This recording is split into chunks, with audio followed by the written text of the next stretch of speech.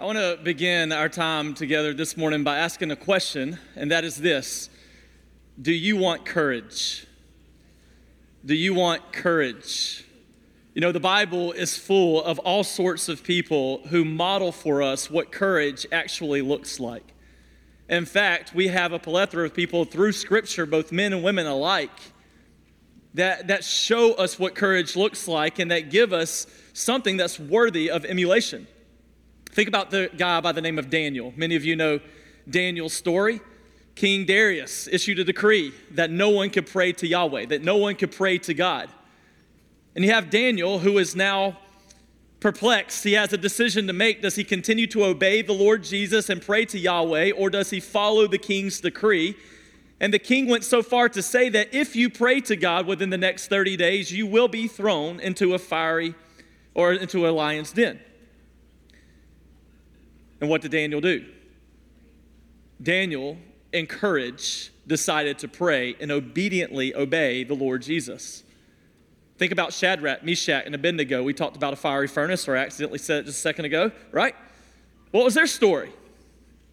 They too had a king that told them that they had to bow down to a golden image.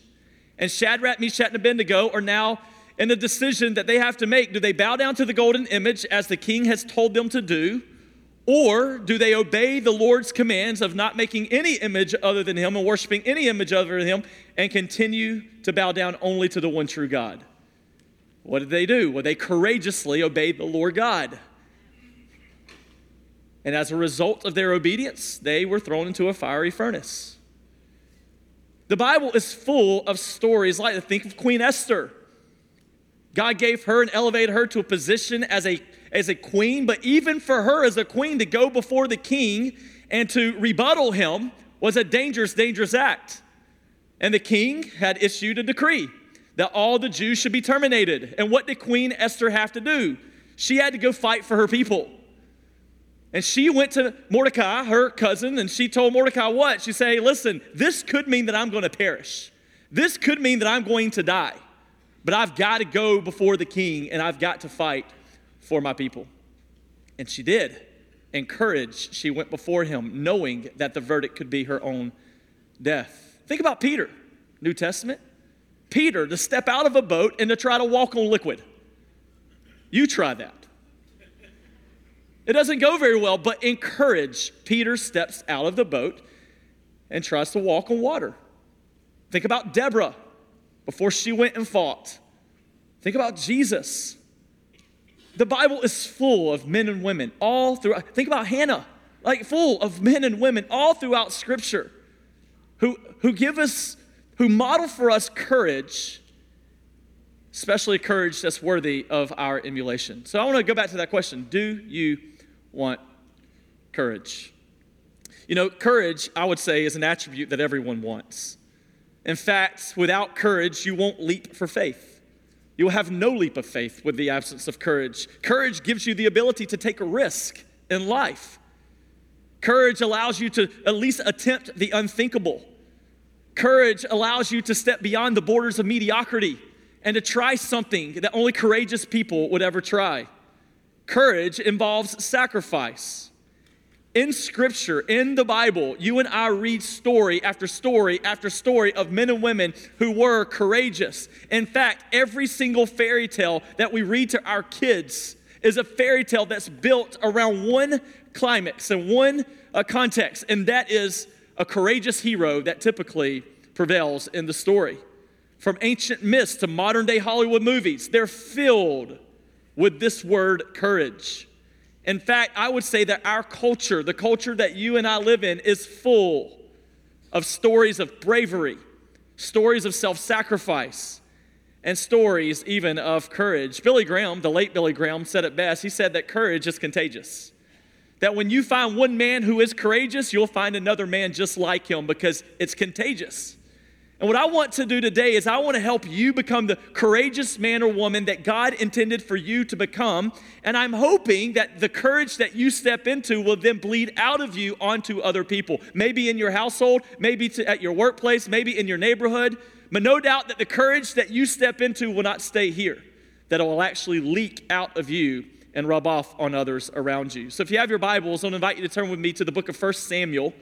1 Samuel, we're going to be in chapter 17. That's the 9th book of the Old Testament, 1 Samuel. We're stepping into week 3 now of our sermon series, The Broken King.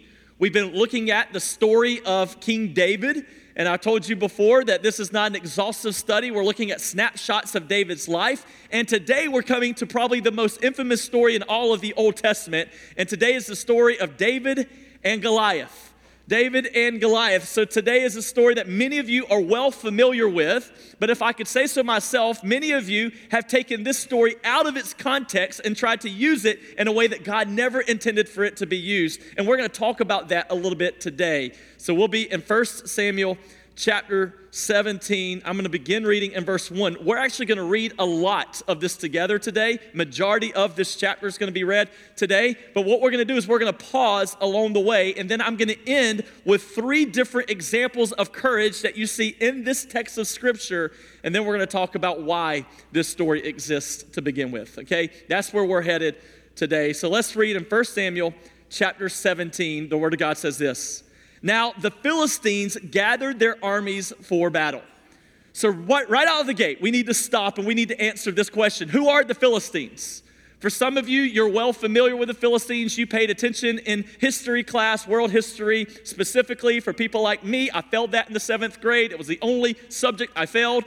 So I paid little to no attention to it. So if you're like me, we have to catch ourselves up a little bit. So who are the Philistines? Well, the Philistines were a pain in the neck to the people of Israel for over 200 years. In fact, they tried to bully the Israelites throughout the entire history of their lives. They were people that were living in Canaan, and when God gave the land to Israel, these people just would not go away, okay? They were like gnats in South Georgia. I mean, you can blow them and try to get rid of them, but they're just going to keep coming back, right? That's who the Philistines were. Now, the Philistines, they were powerful and they were strong.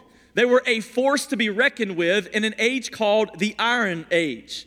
And the reason that they were a force to be reckoned with is because the Philistines were innovative thinkers, and they learned how to use steel and iron to make weaponry and to make tools that would help them in war.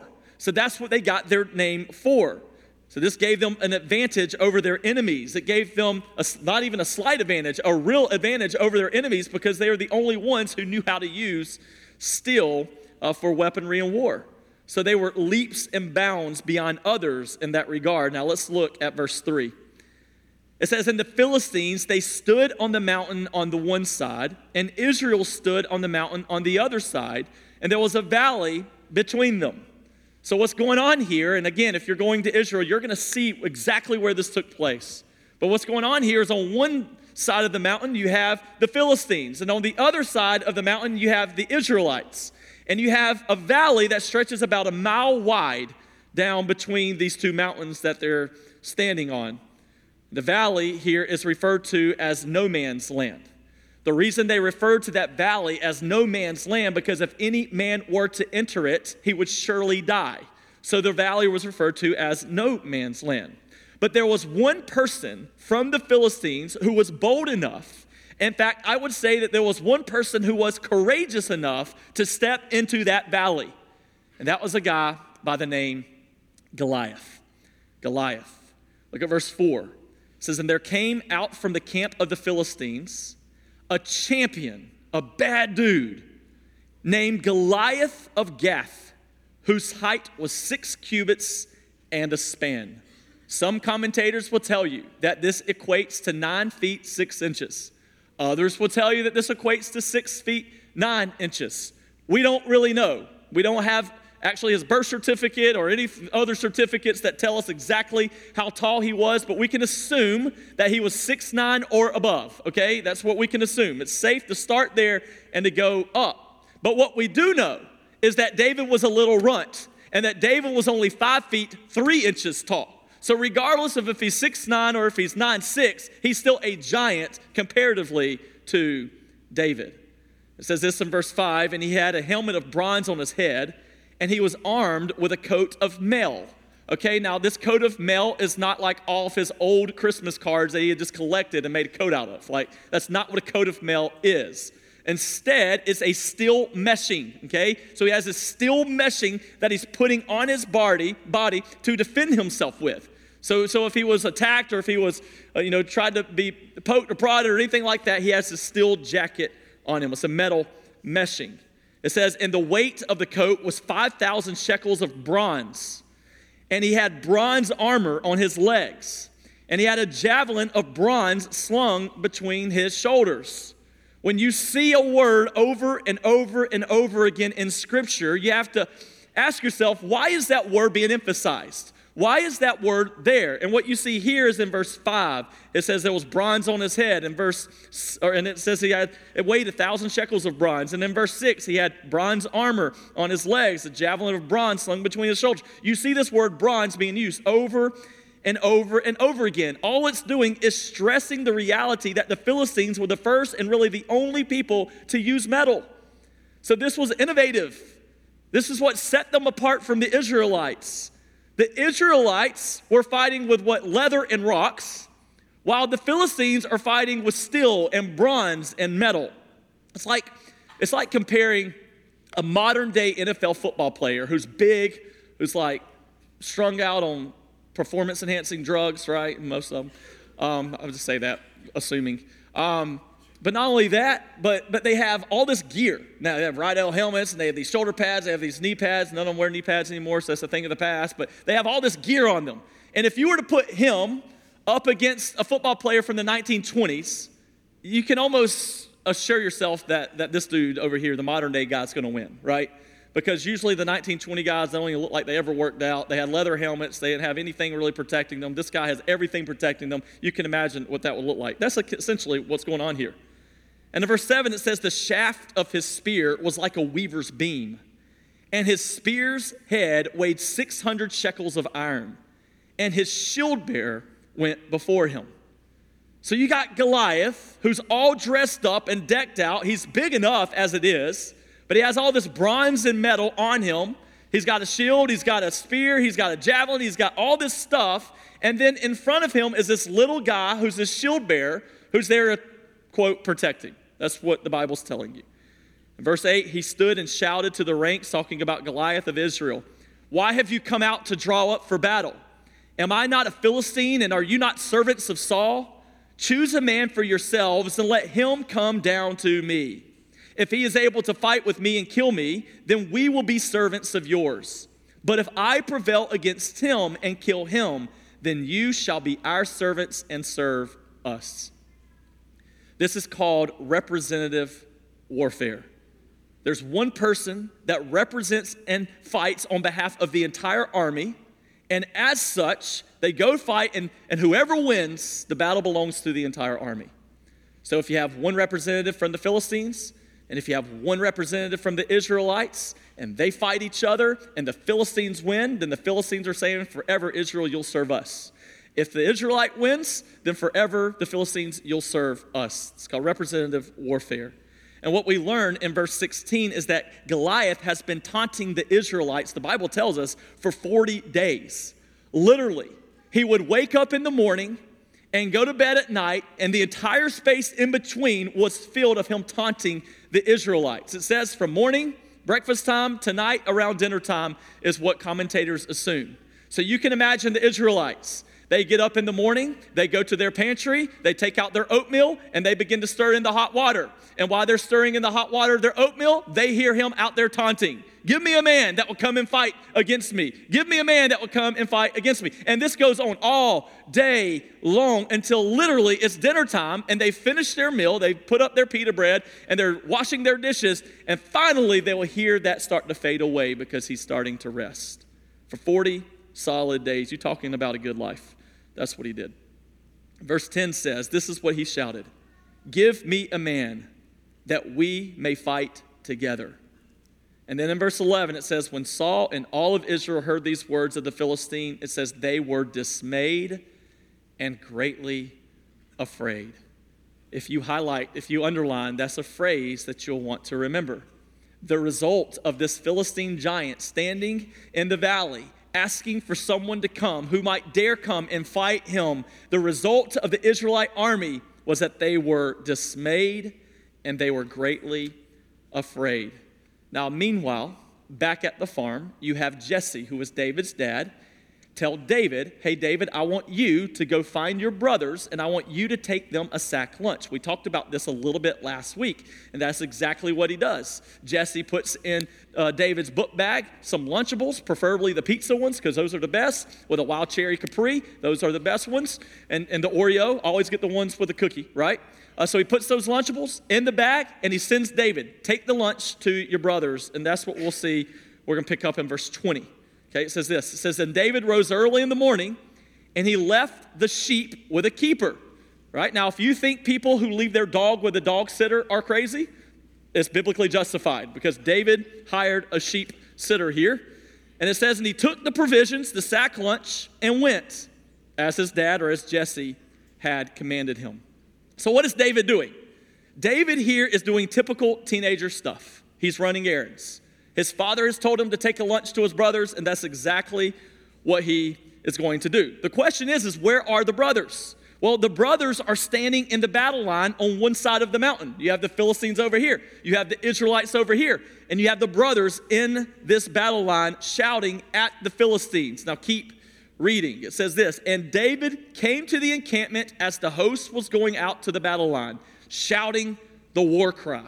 Now this sounds a bit ridiculous, because what you have is essentially, maybe some of you remember this, in 2006 there was a movie that was put out about two high school cheerleading squads called Bring It On. Okay, some of you may have read, if you haven't seen it, don't go watch it, it's not worth it.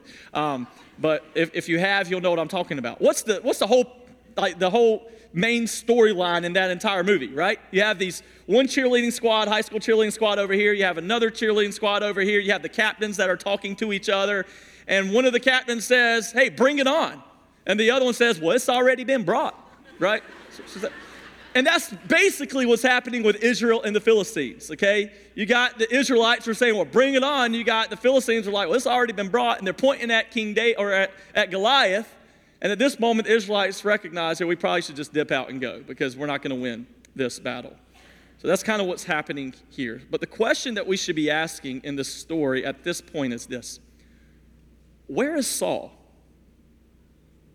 Where is Saul? If Saul is supposed to be their king, where is he at when his people are ready for battle on the front lines? So David runs to his brothers, as his dad says, and look at verse 23. It says, as David talked with them, behold, the champion, the Philistine of Gath, Goliath by name, came up out of the ranks of the Philistines and spoke the same words as before. What were the words that he spoke before? Give me a man that will fight with me. Give me a man that will fight with me. He's doing this all day long. Give me a man that will fight with me. But this time something different happened. This time David, who was there to drop off a sack lunch for his brothers, heard him say, give me a man that he'll fight with me. And in verse 24, all the men of Israel, when they saw the man, they fled from him and were much afraid. So the author is wanting to paint this picture for you back in verse 11 and here in verse 24, that when the Israelites heard the taunts of this man, their reaction to the taunts of this man was that they were dismayed and they were greatly or much afraid.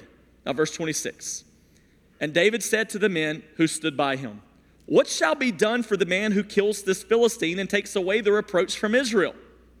For who is the uncircumcised Philistine that he should defy the armies of the living God?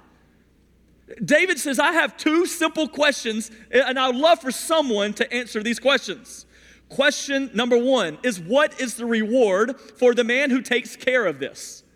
Like if someone comes in and takes care of this dude, like what's the reward for that? And then second, who is the fool that is running his jaw about God? Those are the two questions, and the first question is answered in verse 25. They answer it in three different ways. The first reward for the man who takes care of this is this. First, you'll be rich.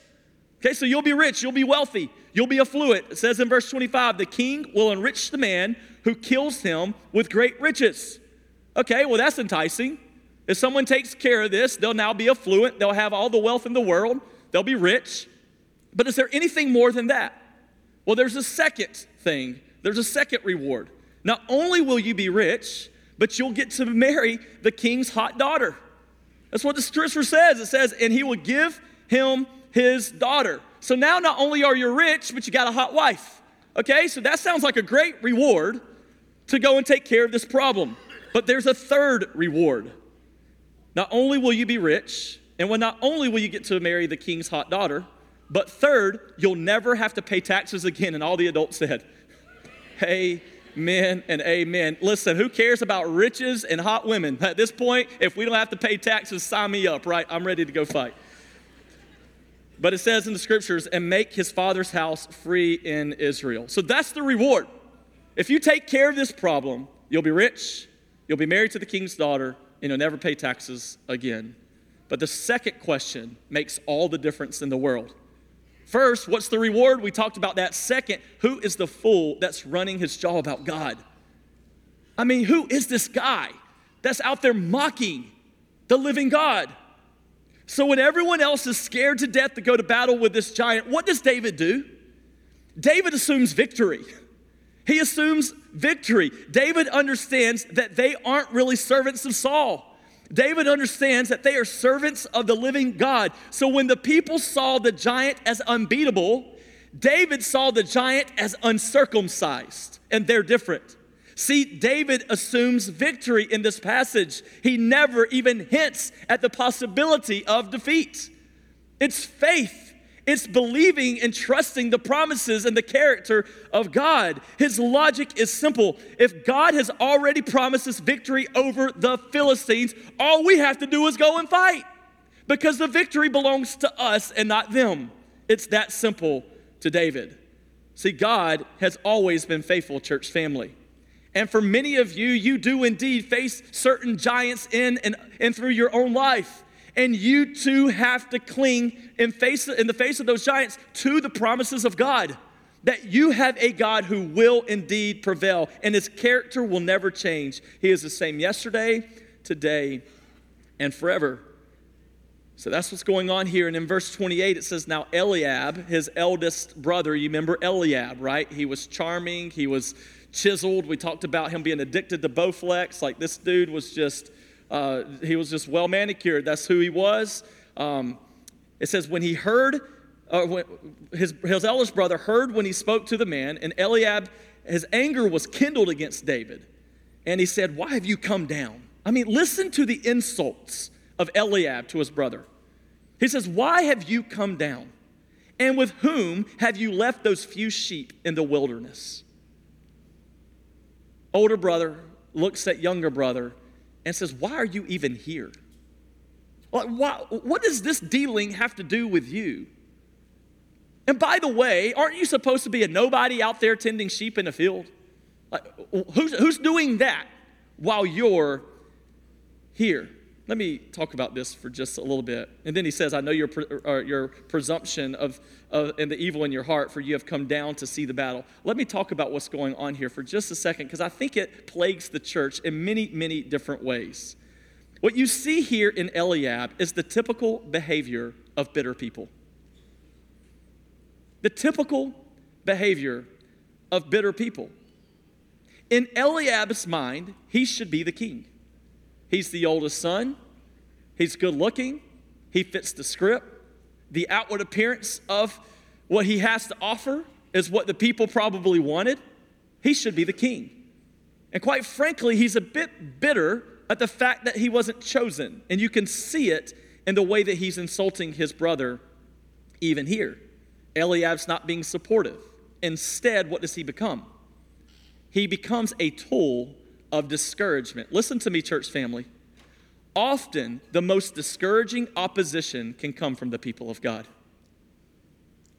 You hear me?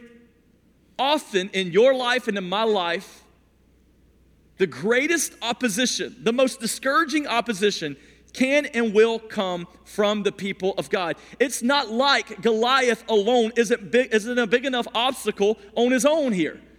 I mean, he's already up against a giant.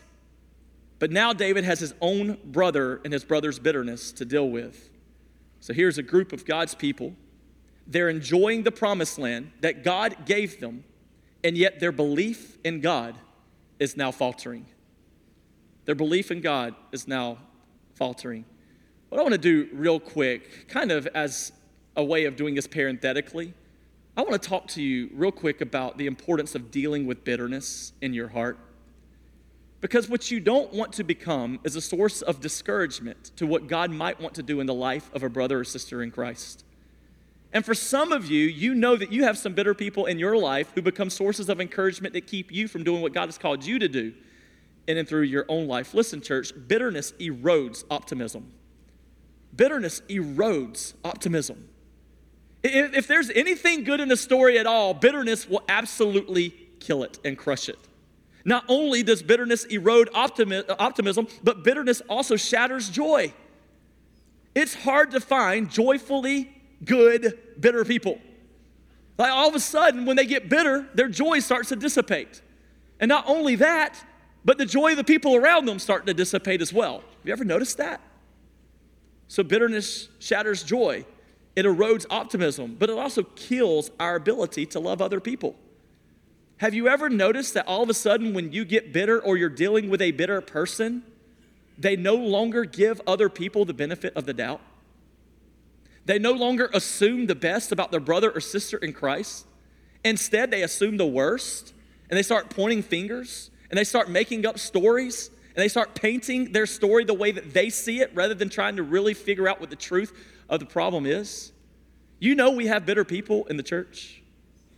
You know you might have bitter people in your home, neighborhood, workplace, among your friend group. You do know that in the face of bitter people, the bitter person can be your giant, and God wants to free you today to know that you can go before your giant and stand firm on his word, and that you will have victory there because he's already promised that to you. Listen, the Bible tells us in Ephesians 4, chapter 31, to put away all bitterness and wrath and anger. What bitterness turns into is wrath and anger. In Galatians chapter 5, bitterness and anger and wrath, these things are mentioned as parts of the flesh, not parts of the spirit. But what does Paul end with in Ephesians chapter 4, verse 31 and 32, where he says to put this away? He says, because if you have been forgiven by God, then certainly you are now free to forgive other people. Like, it's a picture of the gospel. When you sense bitterness creeping into your life and you choose to obey God and forgive and put bitterness away, it frees you to not only be forgiven by God, but to take the forgiveness that you've received from God and now freely give it to other people who are in need as well. You're damning the gospel. You're holding it back when you choose to do things your own way. So here's a group of people. They're enjoying the promised land, yet their belief in God is faltering. I want to ask you a question this morning. What do you think is more insulting to God? Think about it. Do you think it's more insulting for a giant to blast blasphemous insults at God? Or do you think it's more insulting to God for the people of God to blasphemously refuse to trust him? I think it's the latter. I honestly think it's the latter. I think for you and I, we have to trust what the Lord wants to do in and through our lives. Verse 29, it says, and David said, what have I done now? Was it not but a word? David's just saying, don't get upset with me. He's like, I'm just the deliverer of the message. I'm just here. I just spoke the truth. And then verse 30, it says, and he turned away from him toward another and spoke in the same way, and the people answered him again as before. So David's saying, I'm getting resistance from all over. Some of this resistance comes from the inside. Some of this resistance comes from the outside, if you will, but it's coming from all over. Verse 31, when the words that David spoke were heard, they repeated them before Saul, and he sent for him. And David said to Saul, let no man's heart fail because of him. Your servant will go and fight this Philistine. In verse 33, and Saul said to David, now listen to the pompous tone that comes out of Saul's mouth. You are not able to go against the Philistine to fight with him, for you are but a youth, and he has been a man of war from his youth. So again, he is plagued with more discouragement. By the way, just so that you all know, this is how we know David's age. He's referred to here as a youth. You had to be the age of 20 to be in the army. He's not in the army, so we know that he's a teen simply by this text. And then in verse 34, it says, "But David said to Saul, 'Your servant used to keep sheep for his father. But when there came a lion or a bear and took a lamb from the flock, I went after him and struck him and delivered him out of his mouth. And if he rose against me, I caught him by his beard and struck him and killed him.'" I think that's pretty cool. Like, he's basically saying, hey, if this bear, this lion rose against me and started to defeat me, I just snatched that joker by his beard. I went to town on him. And I love how David had the confidence to know that God was going to deliver him. And then verse 36, "Your servant was struck down, or has struck down, both lions and bears, and this uncircumcised Philistine shall be like one of them, for he has defied the armies of the living God." The question on the table is, where in the world did David get this kind of courage? Well, he got it from God. But how did God shape and mold and form David to have this kind of courage? He did it in a field, in a pasture. He didn't prepare him for this moment by sending him to MMA classes or karate classes or any of the likes. He prepared him by putting him in the middle of an a place that, I guess, an uncommon place in the middle of this pasture. See, real courage is not taught on the battlefield. Real courage is taught in the pasture. And I know it's not fun being in the pasture. It's not cute being in the pasture. Nobody signs up to go be in the pasture. But please hear me well. God develops his people in really unlikely places. That's what you see happening. My challenge to you is maybe God is calling you to embrace the challenges in your life, the experiences that you're walking through right now, as God's faithfulness in the middle of your pasture. Maybe he wants you to see something that he's preparing and equipping in you so that you might do in the future. It's time for us to recognize that the lions and the bears in our lives are really the hands of God preparing us for the unthinkable. Exactly what he was doing for David right here.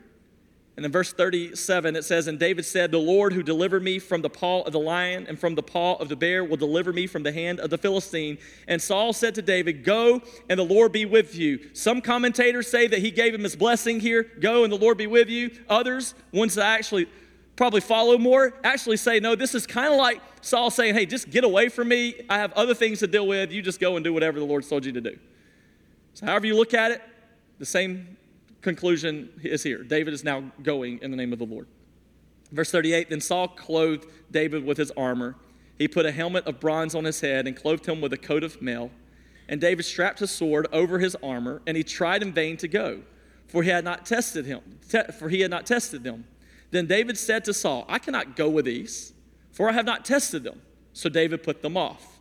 So Saul's army, he's basically saying it's like an oversized t-shirt. Like this, it swallows me. It doesn't fit me. I'm not going to fight with this armor on. So what does he do? He just decides to get rid of it. In verse 40, "Then he took his staff in his hand and chose 5 smooth stones from the brook and put them in his shepherd's pouch.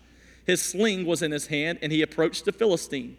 And the Philistine moved forward and came near to David with his shield bearer in front of him." Now you can feel at this moment the tension in the story is beginning to brew. The Philistine giant and David are now approaching each other, and they're getting ready as representatives of their countries, of their native lands, to go to war. The thing is about to happen. In verse 42, "And when the Philistines looked and saw David, he disdained him," the Philistine. "He disdained him, for he was but a youth, ruddy and handsome in appearance. And the Philistine said to David, 'Am I a dog that you come to me with sticks?'" We kind of equated David to Ed Sheeran last week. Like, that's what the Philistine is saying. Like, did you really just send Ed Sheeran to fight me? That's kind of crazy. I mean, what is this, a tickle fight, a thumb war? And the Philistine starts to curse David by his gods. That's what the Bible says. And then in verse 44, the Philistine said to David, "Come to me, and I will give your flesh to the birds of the air, and I'll give your flesh to the beasts of the field." So here you have Goliath. He's now challenging David. You can almost hear the Phil Collins song, can't you? "I can feel it coming in the air tonight," right? "Oh, Lord." Come on, I've been waiting for this moment. Y'all got it? It's going to be stuck in your head now. Yeah. "Oh, Lord. Oh, Lord." David's talking to his daddy. Verse 45, it says, "Then David said to the Philistine, 'You come to me with a sword and with a spear and with a javelin, But I come to you in the name of the Lord of hosts, the God of the armies of Israel, whom you have defied. This day the Lord will deliver you into my hand, and I will strike you down and cut off your head. You don't ever see that in the kids' books. And I will give the dead bodies of the host of the Philistines this day to the birds of the air and to the wild beasts of the earth. Watch, that all the earth may know that there is a God in Israel. That's why this story is in the Bible. That all the earth may know that there is a God in Israel. Wait for it, it gets better. And that all his assembly, us as a people of God, Israel, may know that the Lord saves not with sword and spear, for the battle is the Lord's, and he will give you into our hand. Twitter, X, whatever you call it, it is blowing up at this moment. What David says is about to happen, it's happening for two reasons. The first reason is that the world may know that there is a God. This is going to happen so that all the earth may know that there truly is a God. And the second reason is that this assembly, Israel, might know how God saves. Look at that last line. He will give you into our hand. Do you not find it interesting that David, who is representing Israel, is not talking in first person? He's saying that he's going to be delivered into our hand. Why is that in there? Because this story is not about David. It's about God staying true to his promises to Israel. David is only acting on what he believes that God has already said. And if God has already said it, then God's going to do it. So David's just doing what he believes God wants him to do. Now, everyone has out their phone, Instagram is hot, Facebook is live, and this is what happens in verse 48. When the Philistine arose and came and drew near to meet David, David ran quickly toward the battle line to meet the Philistine. And David put his hand in his bag and took out a stone and slung it and struck the Philistine on his forehead. The stone sank into his forehead, and he fell on his face to the ground. He had 4 more stones in his pocket if the first one didn't work, but the first one worked to perfection, right? So David prevailed over the Philistine with a sling and with a stone and struck the Philistine and killed him. There was no sword in the hand of David. Then David ran and stood over the Philistine. I love this. I mean, just the graphic imagery here. And took his sword and drew it out of the sheath and killed him and cut off his head with it. When the Philistines saw that their champion was dead, they fled. And the men of Israel and Judah rose with a shout and pursued the Philistines as far as Gath and the gates of Ekron, so that the wounded Philistines fell on the way of Sharam, however you say that, as far as Gath and Ekron. And the people of Israel came back from chasing the Philistines, and they plundered their camp. And David took the head of the Philistine and brought it to Jerusalem. But he put his armor in a tent. Now, I don't know Jason Housen. He went and he shot some elk or something. He said he framed it on his door. I doubt they framed this head on their doorpost, but it's a very graphic story. And there's no doubt who won this battle. You got the Philistines fleeing for their lives. You got the Israelites now built with confidence again. And you see how the story ends. But what I want you to see today, real quick, is this text paints 3 pictures of courage. 3 pictures of courage. We're going to go through this really, really quick, okay? The first picture of courage is Saul and Israel. This is known as absent courage. It's courage, but it's absent courage. In verse 11, it says, when Saul and all Israel heard these words of the Philistines, they were dismayed and greatly afraid. When they came face to face with something, or should I say someone that was bigger than them, what did they do? They shut down. What is the absence of courage? It's cowardice. You're either courageous or you're a coward. There's no gray area here. And here, they were being cowards. They were filled with fear and chose not to face their fear head on. Saul and all of Israel have lost heart. It says in verse 32, and David said to Saul, let no man's heart fail because of him. See, David realized that Israel's heart has failed. They were paralyzed by their fears. And Saul is the king of Israel. But in this text, he's not being kingly at all, is he? See, that's what absent courage looks like. It causes you and I to retreat rather than to progress. It causes you and I to tuck tail and run rather than to stand our ground on the Word of God and to talk about the truths of God's words. What we do is we remain idle in the face of our giants instead of fighting the giants, knowing that God is fighting for us. So the first picture of courage is absent courage. Do you have absent courage in your life today? Maybe God has told you, I want you to share Jesus with your boss, but you are telling and running instead of facing what God has called you to do. Maybe it's time for you to pick up the phone and seek forgiveness or offer forgiveness to a brother or sister in Christ, and it's time for you to start facing your fears head on and quit being paralyzed by them. Are you filled with absent courage today? There's a second kind of courage. The second kind of courage is seen in the picture of Goliath. This is false courage. In many ways, Goliath represents the world's way of dealing with fear. See, the world's philosophy is that you banish fear by looking within. In other words, we find our courage in our own ability and our own stature. And that's exactly what Goliath was doing. I know how big I am, and I know the weaponry that I have, and I know all the resources that are available to me, so I can fight this in and of my own strength. I'm not dependent on anyone else. That's what false courage looks like. Our confidence becomes dependent on the accolades that we have achieved, the awards that we've won, the degrees that we've obtained, the promotions that we've been given, or the accomplishments that we've made. When quite frankly, none of that flatters the eyes or bats the eyes of God one iota.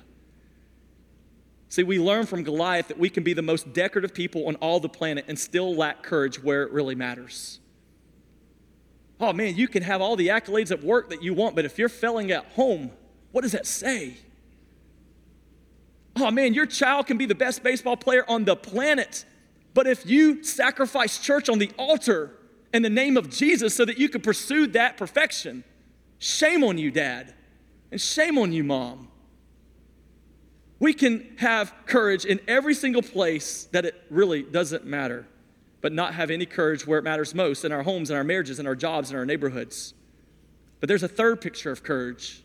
You have absent courage, you have false courage, and then the third picture is David. This is true courage.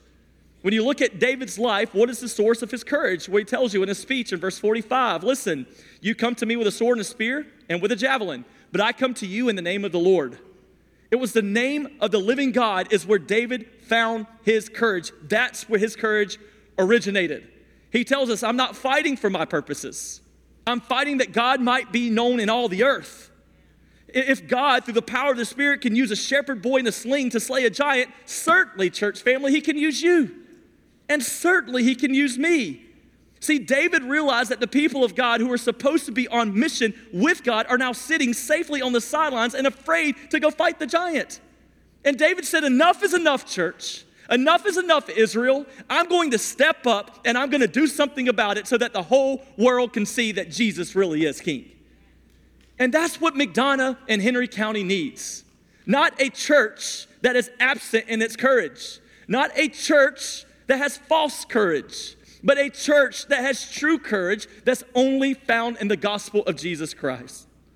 So my question is plain and simple. What category do you fall in? When you come face to face with the giants of life, who do you emulate most? Is it Saul and Israel? Is it Goliath? Or is it David? As I close this morning, I want to ask you, can I be brutally honest with you? This is where you say yes or no. I expected you to say yeah. If you said no, then shame on you. I'm going to be brutally honest with you. As much as you may want to believe you are David in this story, you are not David in this story. We have believed that from false teaching for far too long. You know who you are in this story? You are Saul and you are Israel. That's who you are in this story. See, in this text, Saul and Israel is a window into our own soul. Soul, you are Israel. Jesus is David. That's who is the hero of the story. See, the greatest giant in our life isn't a bad health report. The greatest giant in our life is not a broken relationship. The greatest giant in your life is not upside down finances. The greatest giant in your life is not a wayward child. The greatest giant in your life is not a lazy spouse.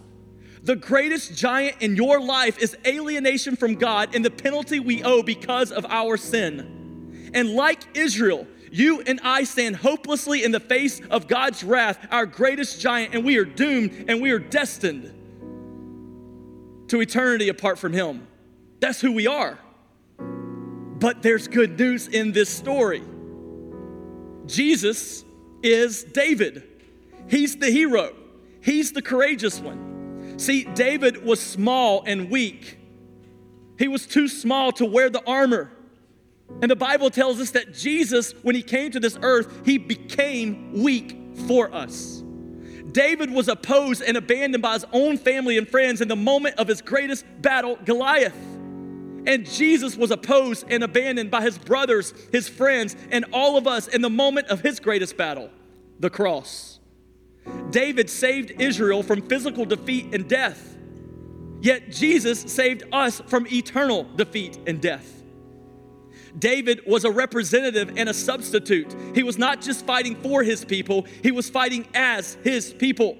And church family, Jesus is your great substitute. He didn't just go to the cross to die for you. He went to the cross to die as you. It was your sin that held him there. David saved Israel at the risk of his own life, and Jesus saved us at the cross and the cost of his own life. David is pointing us to Jesus. See, if we stop at David, we leave with inspiration. And that's what every pastor that teaches this wrongly wants you to leave with, to be inspired to go face your giant. But if we stop at Jesus, we don't leave with inspiration, we leave also with imputation. The blood of Jesus being imputed upon us, paying a penalty that we could not pay, doing and going to the cross to die a death that was ours to die. See, Jesus took on defeat of our great Goliath. This gives us the courage to take on all of life's lesser giants. Church, you don't have to fear death, because in Christ, death has already lost its sting.